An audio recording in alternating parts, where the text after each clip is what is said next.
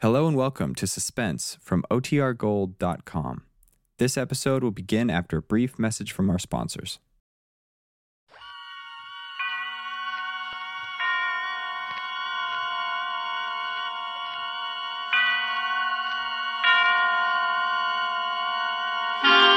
Suspense. Autolite and its 96,000 dealers present Mr. Robert Taylor in 4 Hours to Kill, a suspense play produced and edited by William Spear.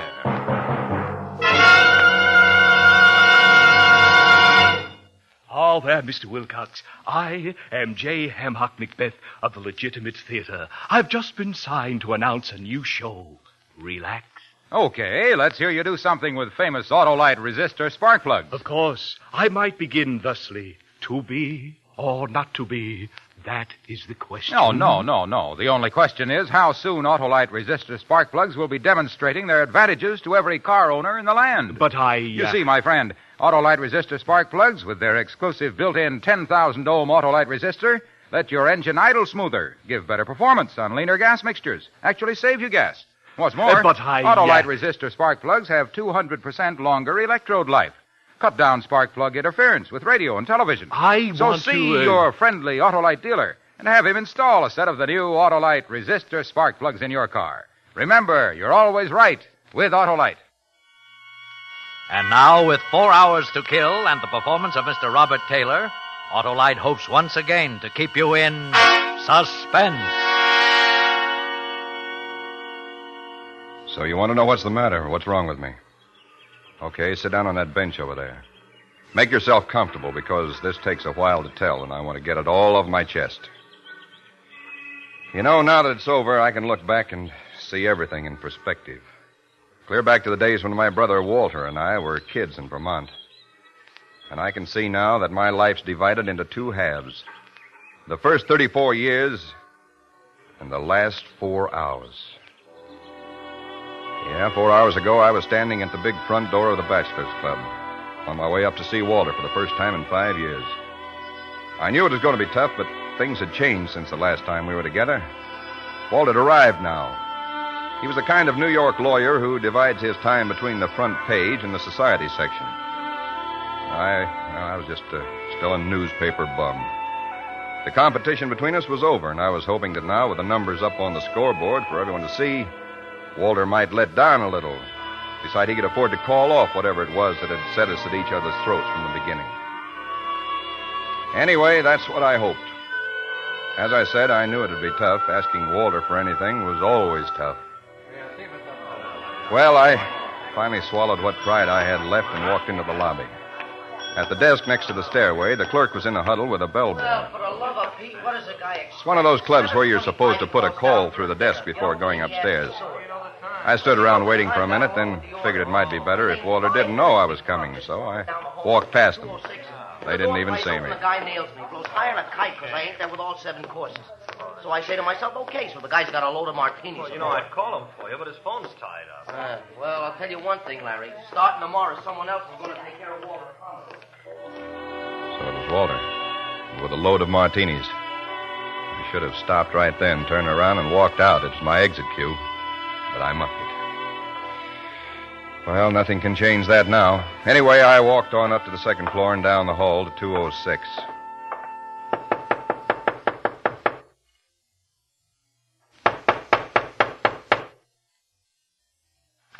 Well, it's about time you got here.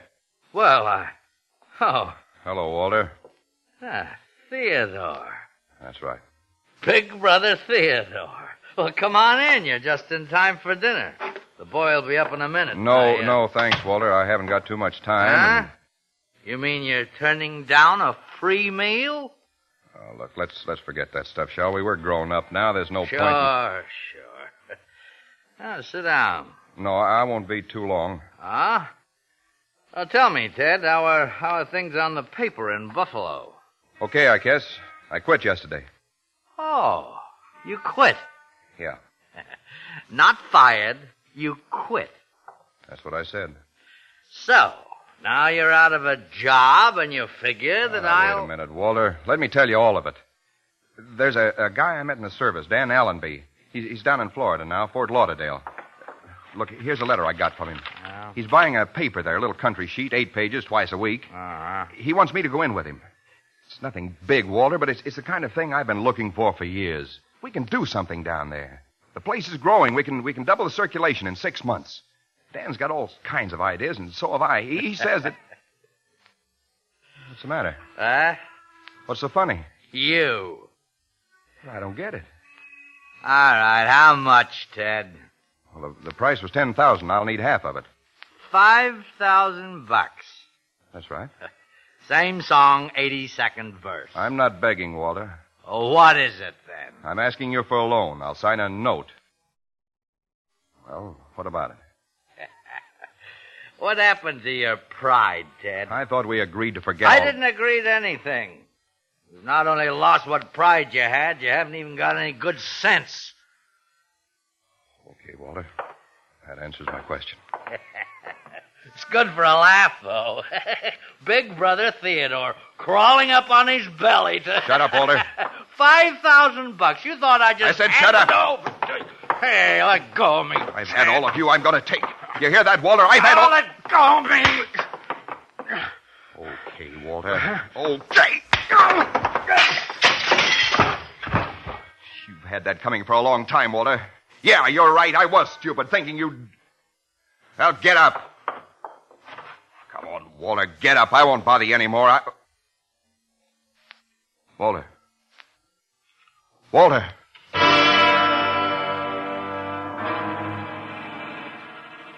I saw it when I turned him over. A stream of blood oozing out of his right temple where he'd hit his head on the corner of the hearth.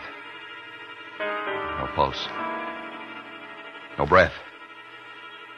Walter was dead.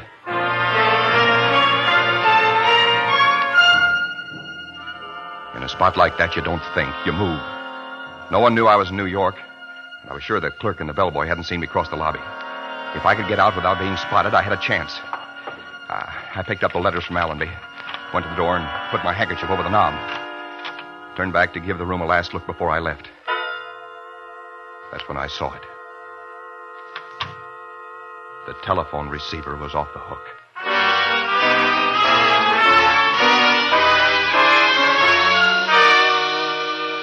I remember I looked down at it like it was a poisonous snake or something.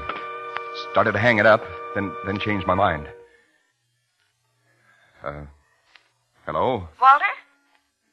Yeah, this is Walter. Really? Sorry, I kept you waiting so long. Wait a minute. Let's have an understanding right now. When I want a good newspaper man, I'll call you. When I want impersonations, I'll go see the floor show at Leon and Eddie's. Now, why don't you call your brother and tell him I'm getting tired of holding this telephone? Oh, who will I say is calling? He knows. I made that pretty clear just before you barged into his apartment. What makes you think I barged in? Just a guess. Am I warm? Not very. From this end, the dialogue sounded more like a Donnybrook than a pink tea. Well, look, let's not go into... Don't apologize, Theodore. Walter's a Class A heel. He had it coming. Now, go pick him up off the floor or wherever you left him and bring him to the phone. Well, he's out of the apartment right now. Why don't you just give me your name and number and He already has it. I gave it to him a year ago in a moment of weakness. Tell him I'll call him back in an hour or so when he's better able to talk. Hold it a minute. You dinner, Mr. Pomeroy? Listen, Walter won't be back till late tonight. You'd better call him at his office in the morning. You got that? Yes, but he wanted... Mr. Pomeroy? If I'd had any sense, I'd have given up right then with the bellboy pounding on the door, with that girl on the phone who could send me to the chair with a word. But as I said, in a spot like that, you don't think. Something else takes over. You win there, Mr. Pomeroy? I had to get my hands on that girl. I knew he'd have her number written down somewhere. There was nothing on the telephone stand. Nothing in the drawers but a couple of bridge score pads and some other junk. I wiped the knobs of the handkerchief and turned back to Walter, began searching his pockets. The bellboy was wrapping some keys outside when I found it. A little brown, leather-covered book with some names and numbers in it. I jumped toward the door, slid behind it just as it opened. Mr. Pomeroy, I knocked and I thought... Holy cow! Larry! Larry! Larry! The minute he turned the corner, I took off for the back stairway. The pack was beginning to howl up front when I left by the rear door. Still unseen, safe. except for that girl.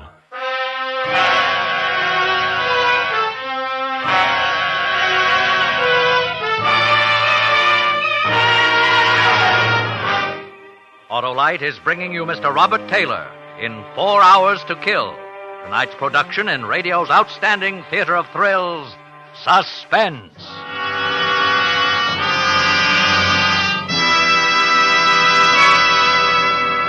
See here, Wilcox, you must let me try again. Okay, Ham Hock, you're on. Something from Richard, perhaps. I was great as Richard III. Now is the winter of our discontent made glorious summer by... Autolite resistor spark plugs? Now you're cooking, my boy, because Autolite resistor spark plugs do get you started faster when it's cold. They let your engine idle smoother, run better on leaner gas mixtures, actually save you gas. The quality of mercy is not strained. And neither is the quality of Autolite resistor spark plugs. With their exclusive built-in 10,000 ohm Autolite resistor spark plugs give 200% longer electrode life. Reduce spark plug interference with radio and television. Is this a dagger which I see before me? Could be. And the answer to your visibility problems, chum, is Autolite Bullseye Sealed Beam Headlights. A horse, my kingdom, or a horse? Oh, you'll never feel that way, pal, if your car's equipped with wide-gap Autolite resistor spark plugs. So see your friendly Autolite dealer and have him install a set of those wide-gap Autolite resistor spark plugs in your car. Remember, you're always right with Autolite. And now Autolite brings back to our Hollywood soundstage our star, Robert Taylor, in 4 Hours to Kill, a tale well calculated to keep you in suspense. I started across town toward Fifth Avenue, walking slowly, letting the cold night air work on my face. By now, the call was into headquarters, and a prowl car was on the way. In a half hour, the homicide men would be there with the police photographers. By 9, the story would be into the morning papers. They'd be out around midnight. Walter was front-page stuff. And that girl who'd heard it all on the phone, she'd be able to read the headlines. And once she added it up, I was through. I had 4 hours to find her. Then, somehow, somewhere, I knew I had to kill her.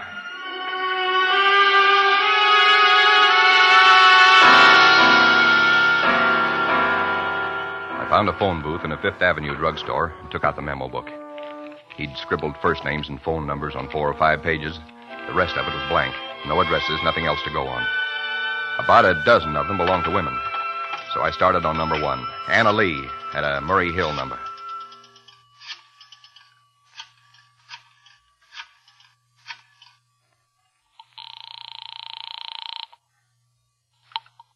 Hello? Is this Murray Hill 41121? That's right. Is Joanne there, please? Joanne? I'm sorry I don't know any Joanne. You must have the wrong number. Are you sure? Well, I guess I'd better check it again. I'm sorry. Now, Louise isn't in, and if you're that guy who's been calling her, let me tell you right now that... You say you making a survey? Well, my little old head isn't much good at figures, but I'll surely be glad to help you all out.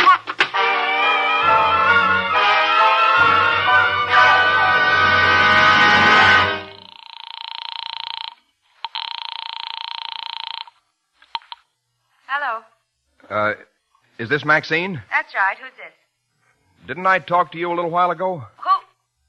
Oh. Don't tell me it's Theodore.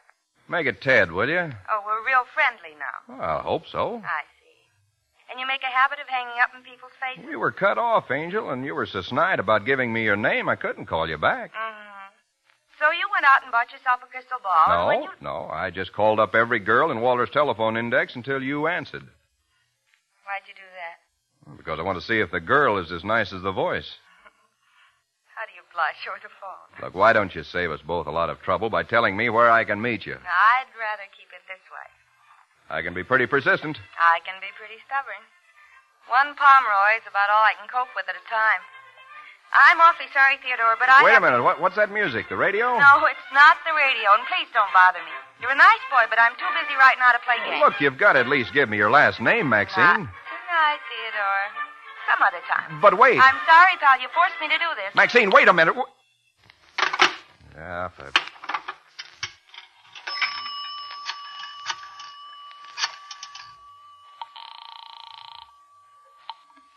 information.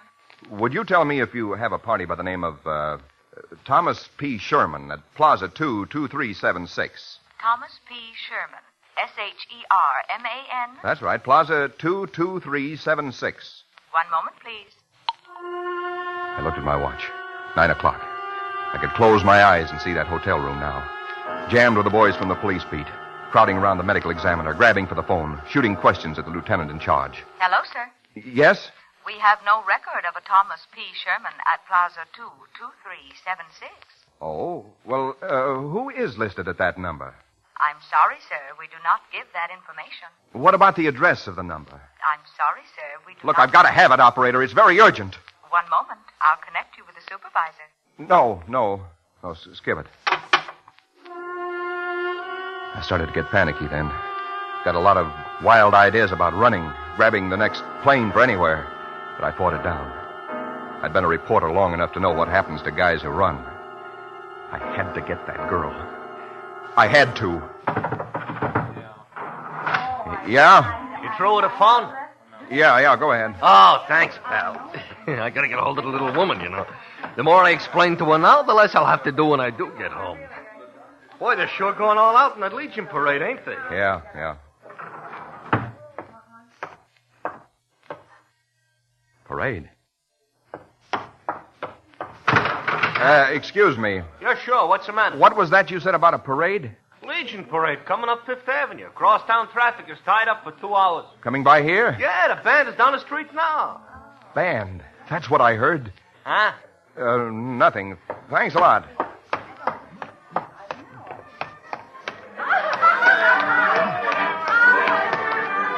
Crowds were lining the curbs outside. Down the avenue, somewhere around 78th Street, I could hear the band at the head of the parade, marching toward us. The same band I'd heard over her telephone, passing so close it almost covered her voice. She was on a low floor, next to the street, and the band had passed her at exactly 1 minute to 9. I remembered looking at my watch. I stood there and waited for the band. It was a wild idea, but I had a feeling if I figured it carefully, I could come pretty close.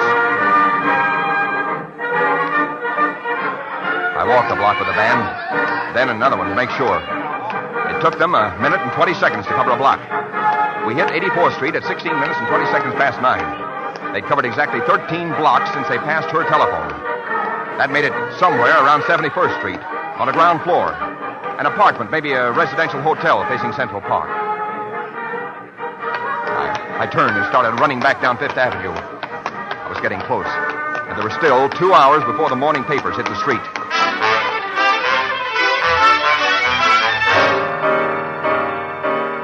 In the next hour and a half, I checked Fifth Avenue for 2 blocks on either side of 71st, going over nameplates and apartment doorways. There were 2 Maxines. I talked to one on the house phone. She must have been 70. And met the other one face to face, a hatchet-faced character who didn't appreciate being gotten out of bed by a drunk who had the wrong apartment. That left only one possibility.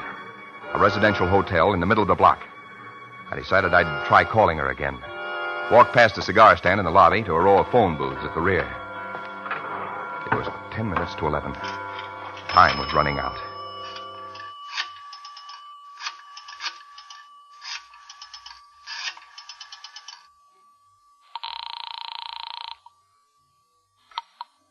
Hello. Hello, Maxine? Here we go again. What is it this time, Theodore? Well, I'm still trying to wear you down. Because you like my voice. Right. You think I'm charming. Practically irresistible. Right. And another thing. What? I think you live in the Grayson Arms on Fifth Avenue. Wrong. I live on the other side of town. Wait now. Be honest with me, Angel. Hold it a second, will you? She was lying. She knew what it was all about and was playing with me. The panic came back. I looked across the marble floor of the lobby toward the cigar stand. A customer was standing there. A girl had appeared behind the counter to wait on him. Then he left and another guy came in. My heart stopped. It was the distributor with a bundle of morning papers. Hi, Eddie. Hiya. Bob ready to fold? Mm-hmm. Leave him on the counter. Okay. Night. Night. My mind was paralyzed. It didn't sink in. Not even when I saw the girl turn away and pick up the phone. Now, let's see. Where were we, Theodore? You were stringing me along about living on the other side of town. Listen, Maxine, you've got to... Hello? Ted, are you there? Yeah.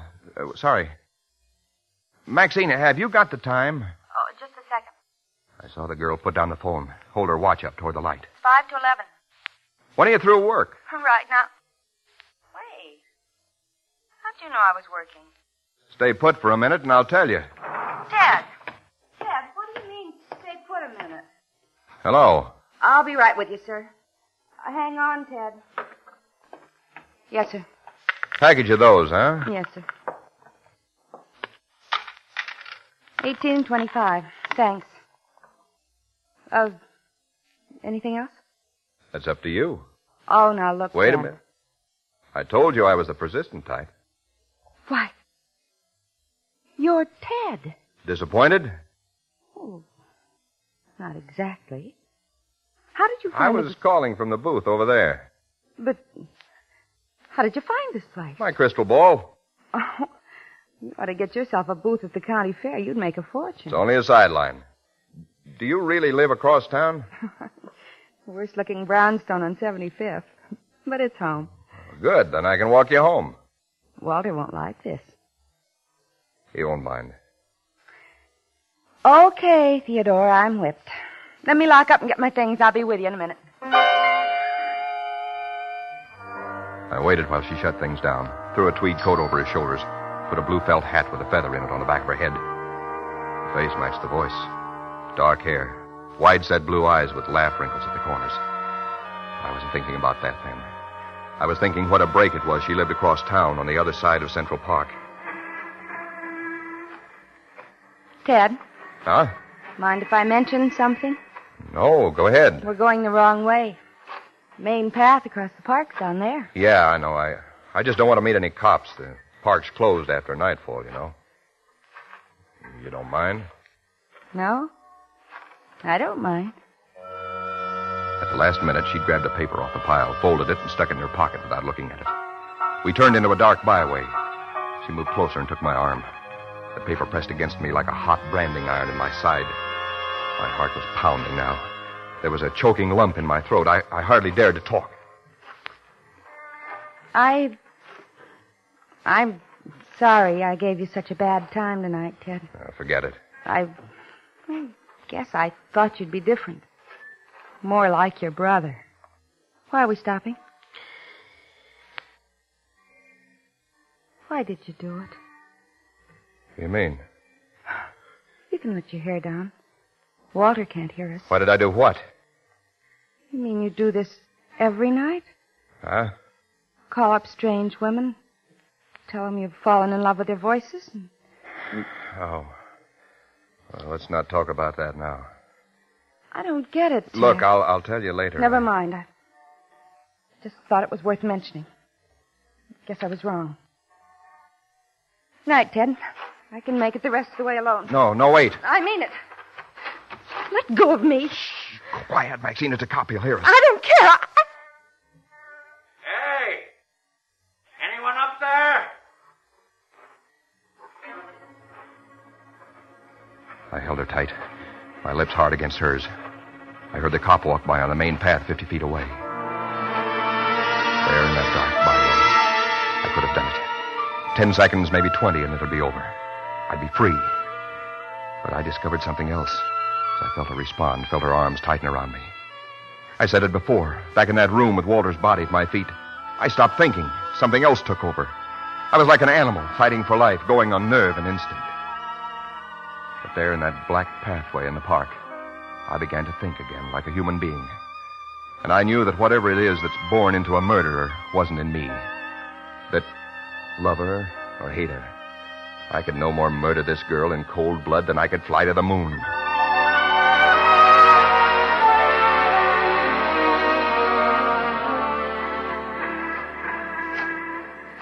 Well, here's the 8th Avenue entrance. Yeah. Why don't you tell me, Ted? Something's tearing you to pieces. I can see it. Okay. You've got a morning paper in your coat pocket. Take a look at it. Paper? What's that got to do Here, with... give it to me. Page 1. I knew it. Lawyer attacked in city apartment. Walter. Yeah. You asked me. Here it is. New York, January 18th. Bruised and bleeding after an attack by a mysterious visitor into his rooms at the Bachelor's Club early last night, Walter Pomeroy... Wait a minute. Go on. Walter Pomeroy, noted criminal lawyer, still refused to disclose the identity of his assailant. Dr. James Penrose, attending physician, said Pomeroy suffered a possible concussion from a severe blow on the head, but was otherwise progressing nicely and would be released from City Hospital in 24 hours. The attack came at... Good Lord. Severe blow on the head. Yeah, he fell. Listen, Maxine, this doesn't tell it all. There's something else. Then what is it? What is the matter? Okay. So you want to know what's the matter? What's wrong with me? Okay, sit down on that bench there. Make yourself comfortable because this takes a while to tell.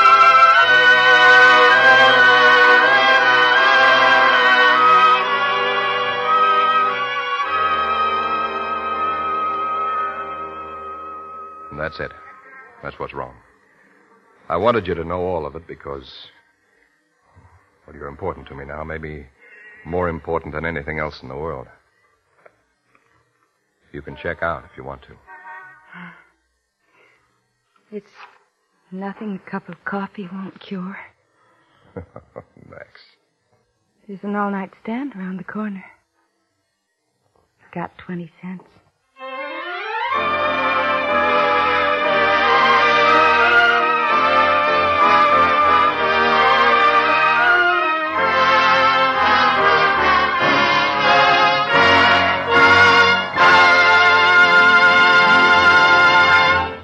Suspense, presented by Autolite. Tonight's star, Robert Taylor. Ah, Wilcox, shall we do another sterling performance? I believe we rate at least 10 curtain calls. Ham Hock, old boy, if you think we're good, just wait till you try Autolite resistor spark plugs. They're the unbeatable performers of the spark plug field. And they're only one of more than 400 products made by Autolite for cars, trucks, planes, and boats in 28 plants coast to coast. These include complete electrical systems used as original equipment in many makes of America's finest cars. Batteries, spark plugs, generators, coils, distributors, starting motors, and bullseye seal beam headlights. All engineered to fit together perfectly, work together perfectly because they're a perfect team. So don't accept electrical parts supposed to be as good. Ask for and insist on Autolite original factory parts at your neighborhood service station, car dealer, garage, or repair shop. Remember, you're always right with Autolite.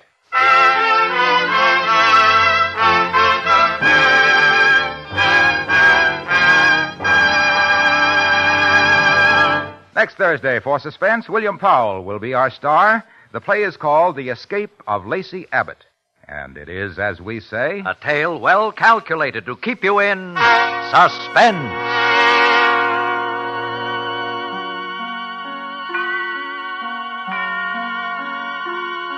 Tonight's suspense play was produced and edited by William Spear and directed by Norman MacDonald. Music for Suspense is composed by Renee Garrigank and Lucien Moraweck and conducted by Lud Gluskin. 4 Hours to Kill is an original radio play by Harold Swanson. Robert Taylor will soon be seen with John Hodiak and Arlene Dahl in the Metro-Goldwyn-Mayer production Ambush. In the coming weeks, you will hear such stars as Ozzie and Harriet Nelson and Rosalind Russell. And don't forget, next Thursday, same time, Autolite will present Suspense, starring William Powell.